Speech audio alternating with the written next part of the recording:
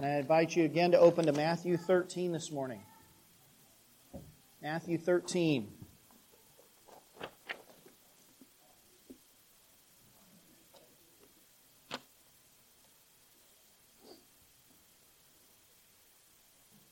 Hey guys, sorry, I didn't. We mentioned last. This is your last Sunday, isn't it? Okay, all right. Well, all right. So make sure that you get to say goodbye to them before they head out. And someone remind me. Are you guys going to be here for the afternoon or not sure? Don't want to put you on the spot, but okay. Then somebody remind me to say a prayer for them before we go. All right. Okay. So Matthew 13. We're going to just begin by reading the text, which is very short, which always means a short sermon, right? Why are you laughing? All right. Matthew 13, verses 51 through 53. Jesus says to his disciples, "Have you understood all these things?" And they said to him, "Yes." And he said to them, "Therefore every scribe who has been trained for the kingdom of heaven is like a master of a house who brings out of his treasure what is new and what is old." And when Jesus had finished these parables, he went away from there. All right, that's it. I stopped there because that really is the end of a major section of Matthew if we are to understand sections as concluding with a recurring phrase that comes up 5 times in the book, which is recorded here in verse 53, when Jesus had finished these things, these sayings. And oftentimes it includes the idea that he went away or he went on to the next thing. Matthew says that 5 times. So there's kind of like 5 sections. Each one of these 5 sections of the gospel has a major block of Jesus' teaching and often ends with a major block of Jesus' teaching, like this section does. And in this case, it's the teaching that he gives through parables that we find all the way through Matthew chapter 13. There are 7 of these parables that are short, illustrative stories or analogies to teach about the kingdom of heaven. That is the big theme, isn't it, in this chapter? These are parables to illustrate the kingdom of heaven. So I want to talk about that and make sure that we understand that. One author, theologian Greg Beale, says that Jesus actually speaks more about the nature of the kingdom than any other topic in the Gospels. Now, I didn't go back and read all 4 Gospels and highlight everything that Jesus talks about and try to verify that, but I would imagine that that's pretty close to being accurate. So, if that's so important, the kingdom of God or the kingdom of heaven, and Jesus talked about it so much in his earthly life, then it won't be our last time to talk about it because Matthew's going to bring this up again. But it's the last time we come to sort of this extended section of the parables of the kingdom. So let's make sure we understand the kingdom of heaven or the kingdom of God. I'm going to put it up on the screen. I think we have it, right? Do we have it? Okay.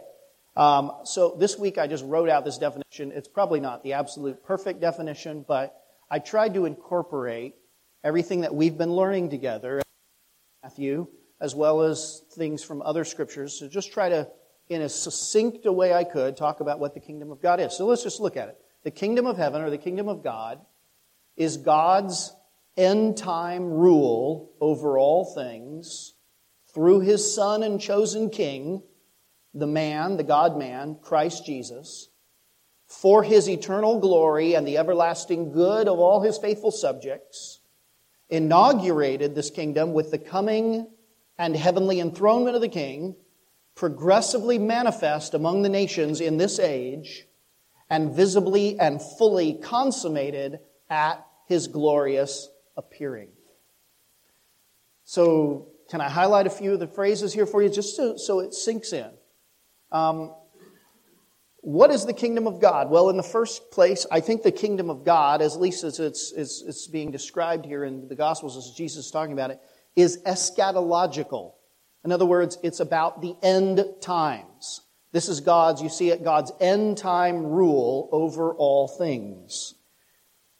That is, the kingdom of God, or the kingdom of heaven, is God's end time rule through His chosen king, the Messiah, as opposed to talking about God's general sovereignty over all things. Because, of course, God is the king of everything, right? God's the maker. He is sovereign. When we talk about the kingdom of God, it's generally more specific than just the idea of His general sovereignty over everything, that He reigns as the king over all, which is true. Remember the vision that Daniel has in Daniel of the end of the kingdom. This kingdom that crushes all earthly kingdoms, that kingdom is said to be, the vision is said to be for the latter days, the end times. Okay, so this is eschatological. This is also God's reign through His Son. So, of course, God reigns as God for all time, but the kingdom of God in particular is a reference to God's mediatorial reign. That is, God's reigning through Christ. He is reigning through, I put up here, the man Christ Jesus. Because Jesus really functions, and Paul talks about this in Romans 5, Jesus functions as the new Adam, created in the image of God. And what does it mean to be created in the image of God? Well, we know this. One of the very first things after God created man in His own image, He said, and let them have what? Dominion. That's a word of rule, authority, kingship. So this now is, and of course Adam and all of us failed miserably to rule under God over the created cosmos that He had made. But God has brought now a new man, a new Adam, who is the express image of His likeness, who will rule over all the created order. And He rules for God's glory. Why? Because He is the God-man. So it is God on the throne, and it is for our good, the good of all His faithful subjects. So, who doesn't want to be a part of the kingdom ruled over by an all-sovereign king who rules totally for the good of his subjects, for their benefit, right? In fact, Paul in Ephesians says that God has given to Jesus Christ, in His exaltation and enthronement, God has given to Him authority over everything in the created world, put under His feet. But then it says, and God gave Him as head over all things to the church for her good, so that the church benefits from the overflow of God's intent to glorify His Son and set Him on the throne over all that God has made. This is for the good of His subjects. And notice I said, for the good of all His faithful subjects. In other words, the kingdom of God has special application to the church, to God's people, to those with faith.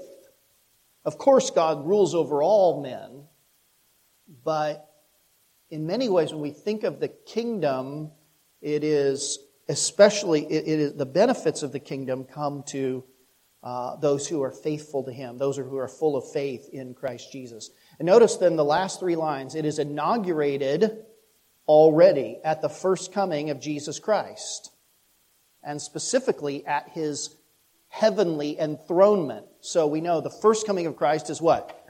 Incarnation, suffering, death, burial, and then we go up from there. This is all going down. Up from there, resurrection, ascension, and enthronement. That is where He is seated at the right hand of God in the clouds of glory. Hidden from our view, so His reign is invisible to so many people, but it's inaugurated. He's already entered into His kingdom. We're not waiting for His kingdom. It's here. It's inaugurated. But the second line, it's the last line, says that it's progressively manifest among the nations in this age. Can you think of a parable that illustrates that? The one that we talked about so far? The growth of the kingdom. The tree, right? The little mustard seed that grows into a tree, or the leaven that's put into the lump and it grows, right? So it's progressively manifest among the nations. All of the nations, not just one, but all of the nations in this age. And finally, it is visibly and fully consummated at His glorious appearing. Or in other words, when His reign becomes visible and His rule obvious, then that kingdom will be manifest in all of its fullness. So that, I think, is a good way for us to think about the kingdom of God. Now, each of these parables, then, tells us something about the nature of the kingdom, the coming of the kingdom. And so we need to think about those for a few minutes. And parables are meant to convey the mysteries of the kingdom. Notice verse 11. Take a look at the verse again. Verse number 11 in our text. We're going backwards, I realize. That's okay. See the word secrets? If you have an ESV, I don't know what the other ones have. I should have looked. I forgot. I haven't done it in a few weeks. The secrets is the word mysteries. Right. So these things are here to reveal the mysteries of the kingdom. Now, that's a word that's really important, and we've hit on it several times, but it's so central. And since this is my last opportunity probably in Matthew to really talk about mystery and its relation to parable and to the kingdom of Christ, then I hope you'll sort of indulge me and give me the opportunity to just sort of step into teacher mode for a few minutes and just enlighten us before we even finally come back to this text and draw an application, see what the application is for ourselves. So, what is a mystery? A mystery, the idea of mystery is one of the most central concepts in understanding the relationship between the Old Testament and the New Testament. The concept of mystery. And in turn, understanding the relationship of the Old Testament to the New is one of the most major issues in the entire Christian faith. So that means mystery is pretty important. Mystery is a major theme in a number of books in the New Testament. In fact, you might say in the entire New Testament, but it's brought up in Matthew, in Romans, in 1 Corinthians, in Ephesians, in Colossians, in 2 Thessalonians, in 1 Timothy, and of course in the book of Revelation. Very strongly here in Matthew 13, as well as the book of Ephesians, which we just looked at a while back, and Corinthians is pretty strong, and then of course Revelation. All of these rely heavily on our understanding of mystery. The concept itself is rooted in the Old Testament. Surprise, surprise, right? Who would have thought that the New Testament writers would give us things that are rooted in the Old Testament? So we need to understand the unity of our Bibles and how they all fit together. This language is particularly rooted in the book of what? Daniel, right? It's used. The word is used 9 times in the Greek Old Testament, and all of them are in the book of Daniel. So that kind of narrows our search and makes it a little bit easier for us to begin to go. And if we go to Daniel, which I'm not going to do right now, we are going to turn there in a minute, but we've done it a couple of times in this series and back in Ephesians. You'll notice a couple of things. 2, I think, pretty important things about mystery from the book of Daniel. One is that the idea of mystery has to do with the last days, the end times. Daniel says in chapter 2, verse 28, that the mystery that God made known to King Nebuchadnezzar was about, quote, the latter days. Now that same idea, the New Testament writers pick up on, and they apply to their day. That is the day of the coming of Jesus Christ, also called the fullness of what? Time. Or the end of the ages. These are all references to the coming of Jesus. So Daniel's writing looking forward to the coming of Christ in the last days, the latter times. That's the first thing to note about mystery. It has to do with last things. Number two, this plan, this mystery, is on the one hand made known to the Babylonian king, Daniel chapter 2:28 tells us, but yet its real significance is still hidden from him. He doesn't understand this vision that he sees, but God gives to Daniel a revelation. Verse 30, Daniel chapter 2, verse 30, a revelation of with wisdom to understand the real significance of it. So, having said that, then, we could say this, that the term mystery, as it's used in Daniel, which becomes the background for understanding the New Testament's use of it, the word mystery can refer to either the dream or its interpretation.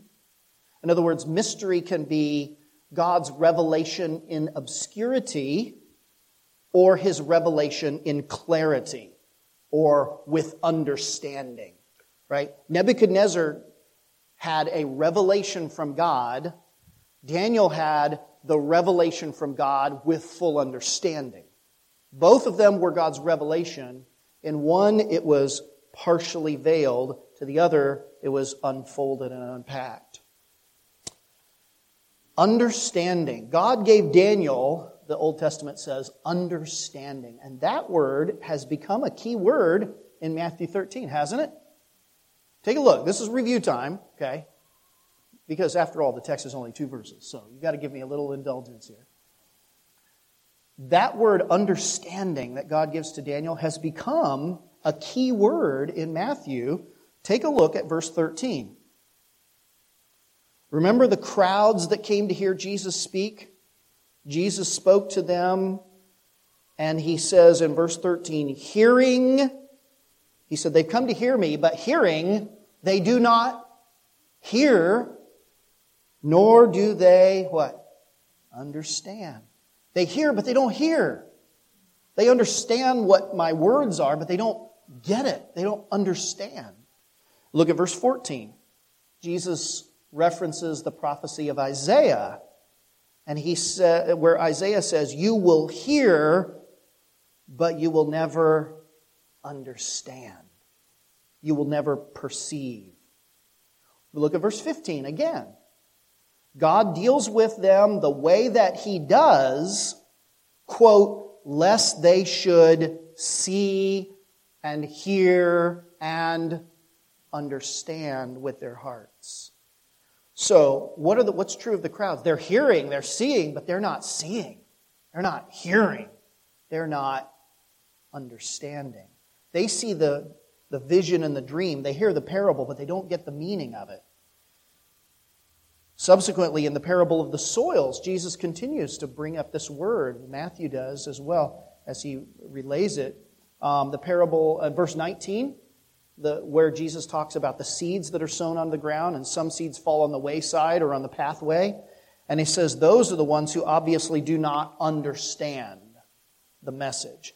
It's not that he's talking about people who can't intellectually grasp the meaning of the words that he's verbalizing. It means they don't spiritually apprehend it. But then again, on the other hand, the good soil, verse 23, take a look again. Here's the same word, keeps coming up again and again and again.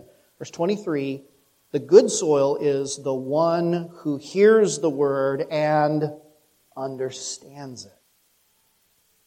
In the language of another parable, he's the one who sees something valuable about the field that everybody else passes by. He knows, he gets it. This is a valuable piece of property. So understanding is a key term. That was what was given to Daniel to make sense of God's revelation. Now, in fact, Jesus said that His purpose in speaking to the crowd by means of parables, was not only to reveal, but also to hide the truth from those who really didn't want to see it. Why did Jesus speak in parables? Well, to illustrate truth, yeah, but also to illustrate it in such a way that was obscure to certain people. And he said, some people just don't want to hear. So this is the way I speak to them. He purposely tells vague stories, only giving a deeper understanding to his disciples. Parable, then, are you following with me still? Parable is the language of mystery. Or to say it another way, the medium is integral to the message.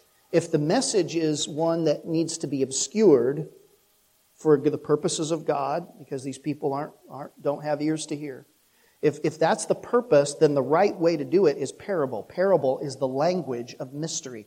It's a language that reveals, but only in obscurity, to the crowds who come. And in Matthew chapter 11, verse 25, we saw that Jesus said to God the Father, "You have hidden these things from the wise and understanding." Parables hide things. A mystery is a revelation, but it's a hidden revelation. Like the leaven that's hidden, Jesus literally uses that word, it's hidden in the lump of dough. Or the treasure that's hidden in the field. There are people who hear Jesus teaching and they just don't get it. They say, what's the big deal? What do you see in that? I don't get it. He's just, it's nice little stories and it's good teaching, but it doesn't seem so ground shaking to me. Why do you want to leave everything that you have and go follow this guy? And people say that all the time today, right? Christianity is a nice thing. Gives you a good feeling, then I'm glad for you. But, I just don't get it. What's the big deal? What would make you change your whole lifestyle about this person, about this message? Of course, parables were meant to reveal things. They were. That's why we're studying the parables, right? If they weren't meant to reveal anything, we just skip over them. They are meant to reveal things. In fact, the entire Old Testament is kind of a mystery revelation. How does God reveal things in the Old Testament? In visions and dreams, types and shadows. You have to really have eyes to see. And even for those with eyes to see, it's not always perfectly clear up front. Parables, the Old Testament revelation was in parables, as it were, genuinely revealing something in their day, though only in shadow form, but waiting to be fully revealed until the latter days, until the end of the ages. And the kingdom of God, Jesus said, is one of those mysteries. In fact, you might say that the kingdom of God is the summary of all mysteries. Partially revealed, but not fully understood in the Old Testament. Many of the prophets spoke about God's glorious rule over His people in the last days. Some of you guys are reading the Bible through. You've read the Bible through before. You can think of passages like that, right? Where the prophets are writing about this glorious kingdom that God's going to establish. And many of them talk like this. In that day, or in the latter days, it's going to be like this. I mean, every utensil in the whole city is going to be holy to God. The whole city of Jerusalem is going to be like the temple itself. Even the pots that you cook in are going to be sacred vessels, right? You see this kind of language, and the prophets are talking about this great kingdom that's going to come in the latter days. But the nature of that kingdom and the manner of its coming wasn't always completely clear. It was temporarily hidden. In fact, Jesus makes that point here in verse 17. Take a look at 17 again. When he says, many prophets and righteous people longed to see what you see and did not see it, and to hear what you hear but did not hear it. Jesus is not talking about the crowds here, is he? He's talking about the righteous people, the prophets of old. Even they could not see always with clarity. And actually, Daniel himself was one of those prophets who couldn't quite see clearly. And here's where I want you to turn back just for a moment to Daniel chapter 12. So hold your little finger, or your big finger, here in Matthew, and go back to Daniel chapter 12. And take a look at verse number 8. Now, you just think about all the things that are in Daniel, these strange visions and dreams and animals and horns and mountains, and it's just a whole, the whole thing is kind of puzzling to him. And here's what he says at the end, verse number 8, Daniel chapter 12. He says, I heard this revelation, but I did not what? There's our key word again. He says, I heard, but I did not understand. So I said, O my Lord, what shall be the outcome of these things? And he said, Go your way, Daniel, for the words are shut up and sealed until the time of what? The end. Daniel says, I don't quite get it. I mean, I kind of see, but I don't know if I really see. And what does he say? Let me explain. No, he says, close it up, and in the end, it'll be clear. Right? Or close it up until the end. But when the fullness of time was come, when the end came, God sent His Son into the world and revealed the interpretation of those things to His disciples. How did He do that? Well, partly through these parables of the kingdom, throughout all of the rest of His teaching, and especially in light of His death on the cross, His burial, and His resurrection and ascension. And so the disciples now, follow me, the disciples looking back on the Old Testament in light now of the revelation of Christ, all of His teaching and especially His work on the cross and His resurrection and ascension, looking back in light of those things, in hindsight, they began to see with a clarity that was unsurpassed at any time before. It's sort of like watching a mystery program on television or in a movie the second time around. Anybody ever watched a mystery or read a mystery book the second time? And when we were young, and I've used this illustration I know before, but when we were younger, before we had any children, my wife and I, when we would go on driving trips, she would read me mystery books because I like mysteries. I like to, exercise my brain and try to figure it out, who done it, and some of you have done that. And we would stop all the time and say, discuss our latest ever-changing theories about who the murderer might have been. And we just loved to do that. And we started watching adaptations of these mysteries on television and enjoyed all of that. Well, now our kids are old enough to where, they're enjoying some of those. And so we'll watch them together as a family. And it's almost, it's not quite as fun the second time around because you already know who done it. Except for me, because I forget. I forget every single one. So it's always a surprise to me. But my wife, she's sitting there, oh yes, I remember who did it. Tell me who did it. No, I'm not going to tell you. No. So we're watching them together.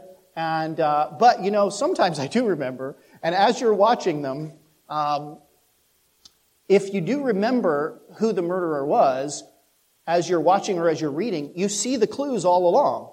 They were actually there. There were a lot of red herrings along the way, and there was a lot of obfuscation. That's the right word, right? But you saw, now I see. Oh, I see clearly. Why didn't I see that? It was there all along, right?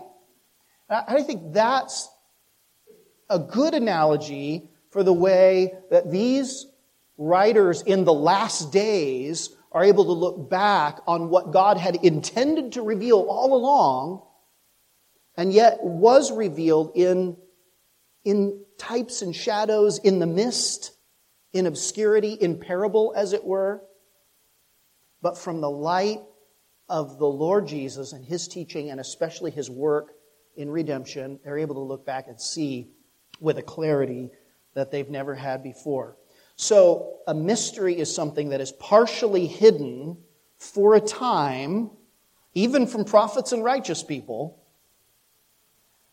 But in addition to that, we have to say that the kingdom of Christ will continue to be a mystery for those who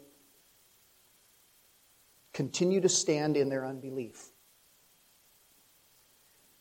Are you still in Daniel 12? Okay. Look at verse 10 now. Remember, Daniel said, I don't understand. The angel said, close it up till the end of time. And the end of time, well, we'll see. Look at verse 10. Now he's speaking about the future, about the latter times. And he says, many shall purify themselves and make themselves white and be refined, but the wicked shall act wickedly. And even in the last days, he says, none of the wicked shall what? There's our word again. None of the wicked shall understand. But those who are wise shall understand. What Daniel says, I don't get right now, God says, okay, seal it up until the end. And in the end, those who are wise, they'll get it. They'll understand. When Christ comes, it'll all become clear. And those who truly belong to God, they'll say, I see. This is what God told us all along. And the light will go off, right? But he says, some will yet remain without understanding. And that is exactly, Jesus said, what was happening through the preaching of His parables. He was revealing and yet concealing. Mystery, now follow this, mystery has implications both for the history of redemption and God's act of salvation. It has implications for what theologians call the Historia Salutis and for the Ordo Salutis, which is to say, in other words, that mystery means that something is hidden, on one hand, in a temporary way, but on another hand, in a permanent way. Temporary in the sense that it was partially revealed, but still hidden throughout the Old Testament, awaiting its full disclosure in the New. But the idea is that a mystery is a permanent hiding of the truth, in that it is hidden, even while it's being preached, it is hidden from unbelievers. But yet it is fully disclosed to God's elect, to those who receive what the Lord has to say. So that is, I think, such an important concept for you to get. That whole idea of mystery. Now, these parables then are an expounding of the mystery of the kingdom of God that we talked about at the beginning. And that brings us finally then to our text, verse number 51. There's a question, an answer, and then in consequence of the answer, there is a short analogy.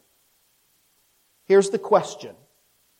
Jesus asks them, in light of all of this explanation that He's given, all of this revelation that He has given about the mystery of the kingdom of God, He says in verse number 51, have you what?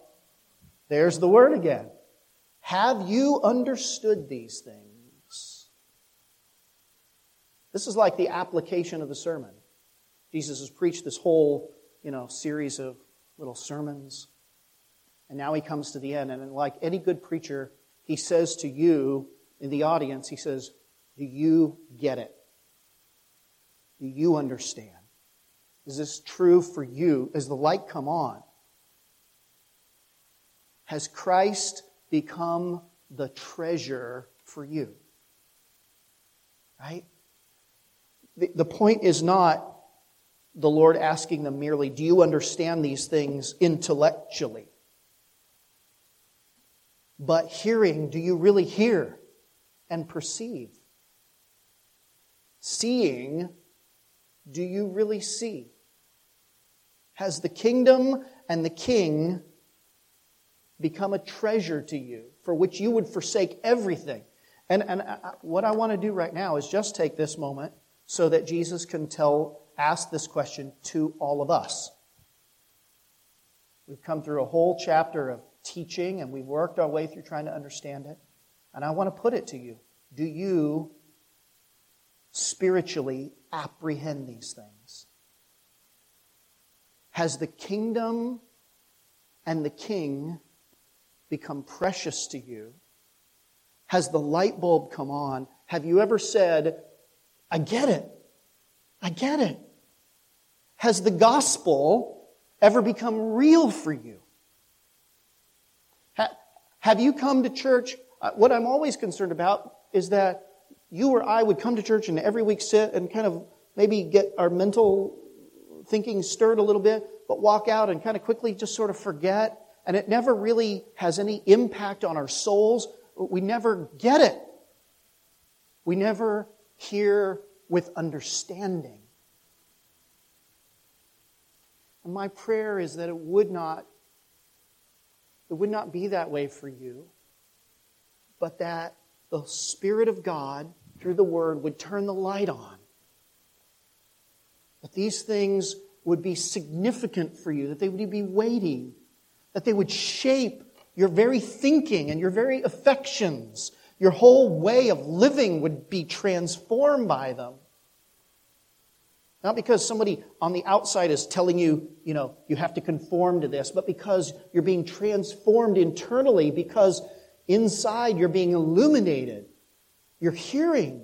It's becoming genuine for you. Some of you are young people who've grown up here, and your parents have taught you the Word of God. And what they want more than anything else, what they pray to God for, is that for you, you finally come to the point where you say, yes, this is true. It's real. I get it. Open your heart to the Lord. Open your mind to the Word of God. Pray and call out to Him and ask Him to reveal these things to you. Because in truth, understanding is beyond you. Right? Could Nebuchadnezzar, could the people who had this partial revelation from God have discerned the real sense of these things, and especially spiritually discern them, apart from the gift of understanding and wisdom that God gave to Daniel and through Daniel? Not at all. No more can any of us, apart from the gift of God. But there's hope, because the hope is you get on your knees and you confess to God. You say, God, I don't always get it. I sin and my mind is so darkened, and I ask you to deliver me from my darkness and open up my ears so that I can actually hear and really hear. So I can apprehend what you have to say. And friend, I'll tell you, the Lord is merciful. He hears the prayers of those who are humble in heart. The question is, do you hear? Do you understand? Do you understand? What about you? And you, and you, and you? Do you understand? And the answer, of course, that they gave was one word. What did they say? Yes. Right? You see it, verse 51? Jesus said, do you understand? Yes. Now, what do you think about that answer? Well, if you know anything that's coming up, you might question their answer a little bit, maybe, right? You might, if you were Jesus, you might go, really? You really understand?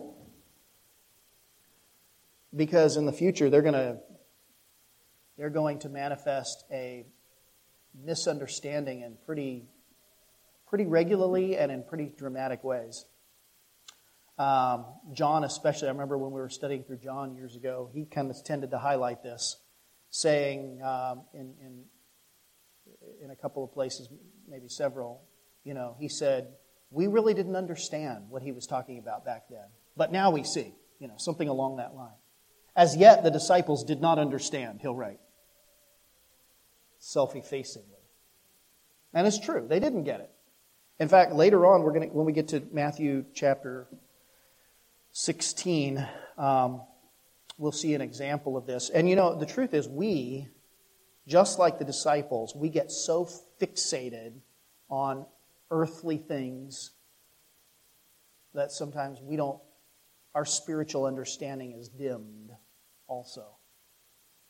So in Matthew chapter 16, for example, right after Matthew records Jesus' feeding of 4,000 men plus all their women and children with 7 little loaves of bread and a few fish, after he records that, the disciples get into a boat, they go across the sea, and Jesus begins to instruct them.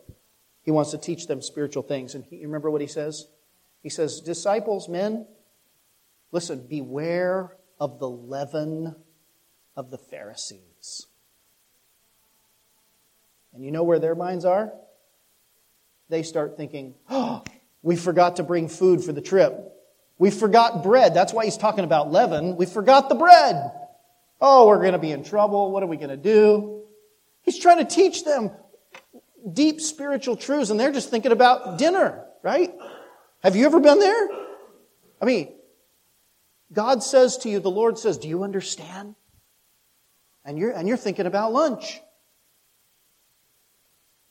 Jesus chides them. He says, "Oh, you of little faith, why are you discussing among yourselves the fact that you have no bread? Do you not perceive? Do you not understand? Do you not remember the 5 loaves and the 5,000 and how many baskets you gathered? Or the 7 loaves and the 4,000 and how many baskets you gathered? Why are you worried about food?" I mean, especially in light of what I just did. What's wrong with you guys? Right? Do you think the Lord ever feels that way with you?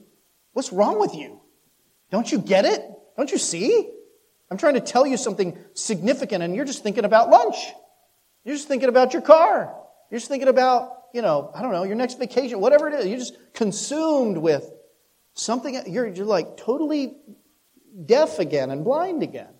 He says, how is it that you fail to understand that I did not speak about bread? Beware of the leaven of the Pharisees and Sadducees. And then Matthew says, then finally they understood. Again, our key term.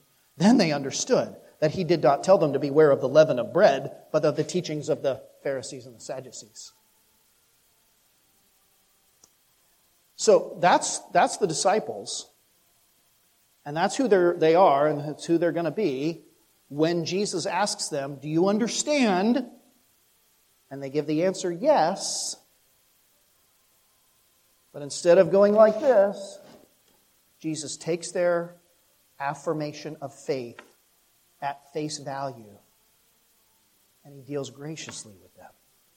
This is what I love about this. And he tells them a parable about ministering from the treasure that they've been given to dispense it to others. As if they understand, as if they get it completely. Our Lord is so gracious with our limited and failing understanding. He wants to deal with our hearts, and we're just, thinking about the things of the world.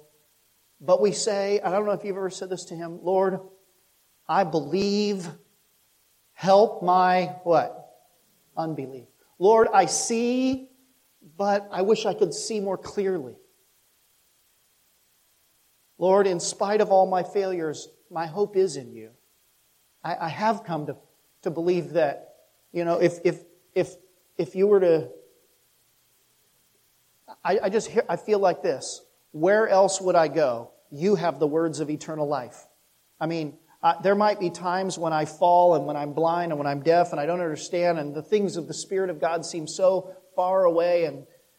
But at my core, you are my hope, and I do see. Not like I want to, but I see. I understand. And I think that's the sense that the disciples were giving. We do believe in you, Lord. And the Lord just condescends to their limitations. And He's gracious with our slowness. Amen? If you lack wisdom, this sentence has become so precious to me. If you lack wisdom, if any man lacks wisdom, let him ask God, who gives generously to all men without reproach. It doesn't say, you should have more wisdom by now. I've given you tons of wisdom and you just don't get it. No, you just come in and say, Lord, I don't have the wisdom I need. I don't see. Help me to see. And He's gracious, as He was with these men. And that brings us to this, the question, the answer, and then Jesus takes that answer at face value, and in light of that answer, He tells a little short parable that will describe the ministry of the apostles. And here's the little parable.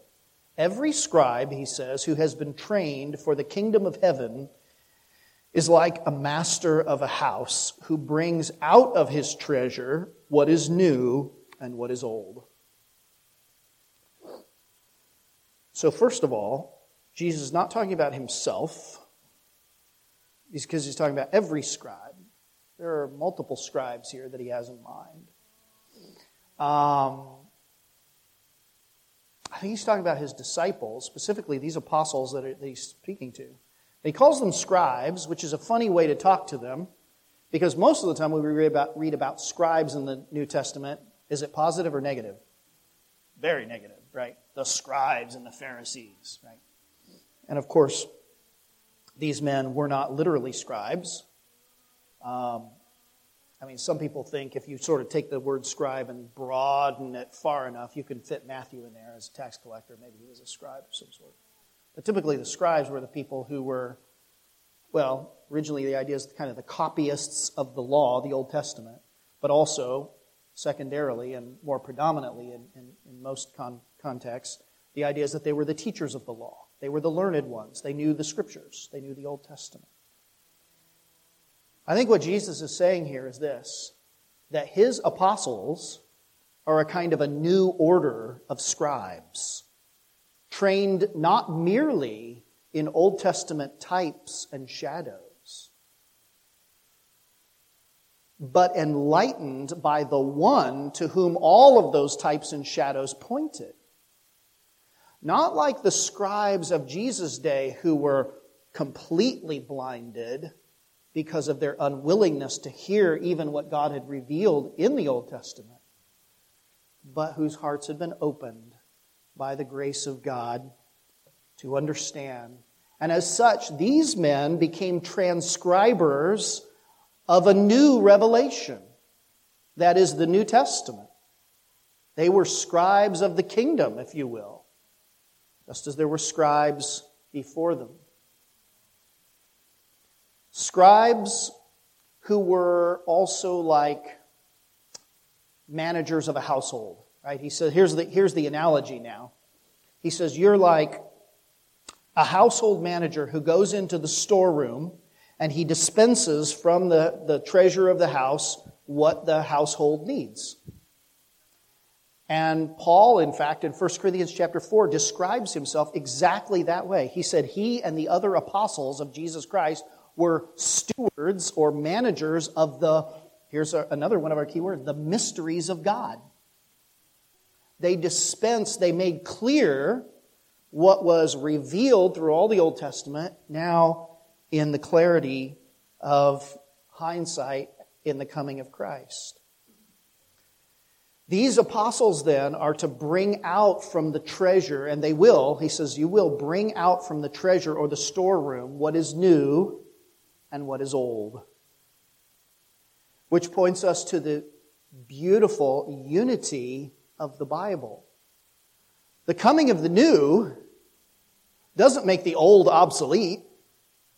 We don't throw out our Old Testaments because it only applied to those people long, long ago, or it has to do with some people far, far away, not really about us.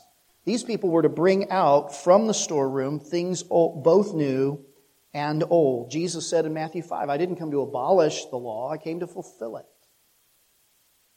Mystery means that the New Testament interprets and fulfills the Old. Let me say that again. Mystery means that the New Testament interprets and fulfills the Old. And that, I think, is probably one of the most important principles that you'll ever come across for understanding the whole Bible. Jesus commissioned these men, these apostles, and the New Testament prophets connected with them to fully reveal what the whole Bible had been partially revealing up to that point in history. And the Spirit of God would take what they wrote and would illuminate the hearts of the hearers and give them understanding so that they could enter into the kingdom of God and into a relationship with the King. So I want to close this way by admonishing you to a careful attention to how New Testament writers interpret and apply the Old Testament. To learn how to read your Old Testament by watching how the New Testament writers read the Old Testament. By urging you to continue to read the whole Bible in light of Jesus Christ, who is the one unifying central theme. Charles Spurgeon told the story of an older minister who listened to a sermon that was being preached by a young guy in the ministry, and the young man afterwards came up to the older preacher and asked him, how did I do? Just like all young preachers do. And he says the old man was slow to answer, but at last he finally said, well, if I must tell you, I did not like it at all, for there was no Christ in your sermon. No, said the young man. No, because I did not see Christ in that text, he said. Oh, said the old minister, do you not understand that from every little town and hamlet across England, there's a road that runs out of town. And those roads converge, and they converge to other roads, and in the ultimate sense, all of those roads lead to London. So the man said, all of the Bible, it points to Jesus Christ. It's all about Him, young man. And he said, you get to Jesus no matter what you have to do, or you miss the whole point. Read your Bible like that. Can I admonish you to pray for understanding? Understanding of the Word, for eyes to see the kingdom of heaven. Pray for ears to hear. Pray for illumination, for the light to come on, to have those aha moments, both intellectually as you're engaging with the text that God revealed word for word, and also experientially as those texts become alive in you and you see more clearly how to live and how to grow and how to draw near to God through what He has revealed. I want you to have those aha moments when you say, I understand. I understand the text and I understand it in my life. I see it. It's real. It's true. I want to ask you, when was the last time you had an aha moment? Give yourself to the Word. Open up the Word. Dig in. See what's there. Get on your knees and say, Lord, help me to see. Help me to understand. let this become real in my heart. Our Heavenly Father, we need you to come and open our eyes, to grant us understanding and wisdom, that the eyes of our hearts may be enlightened, that we may know the hope of our calling and our inheritance in Christ and the power of His resurrection in our very lives. Lord, we long to know more of the actual resurrection power of Jesus in our experience. We long to have those moments where our hearts are warmed and our eyes are opened and these truths become real and meaningful to us. Lord Jesus, please be merciful in our lack of understanding. And we pray, Lord, that to those who have, more may be given. We would not be as those from whom even what they have is taken away. In Jesus' name,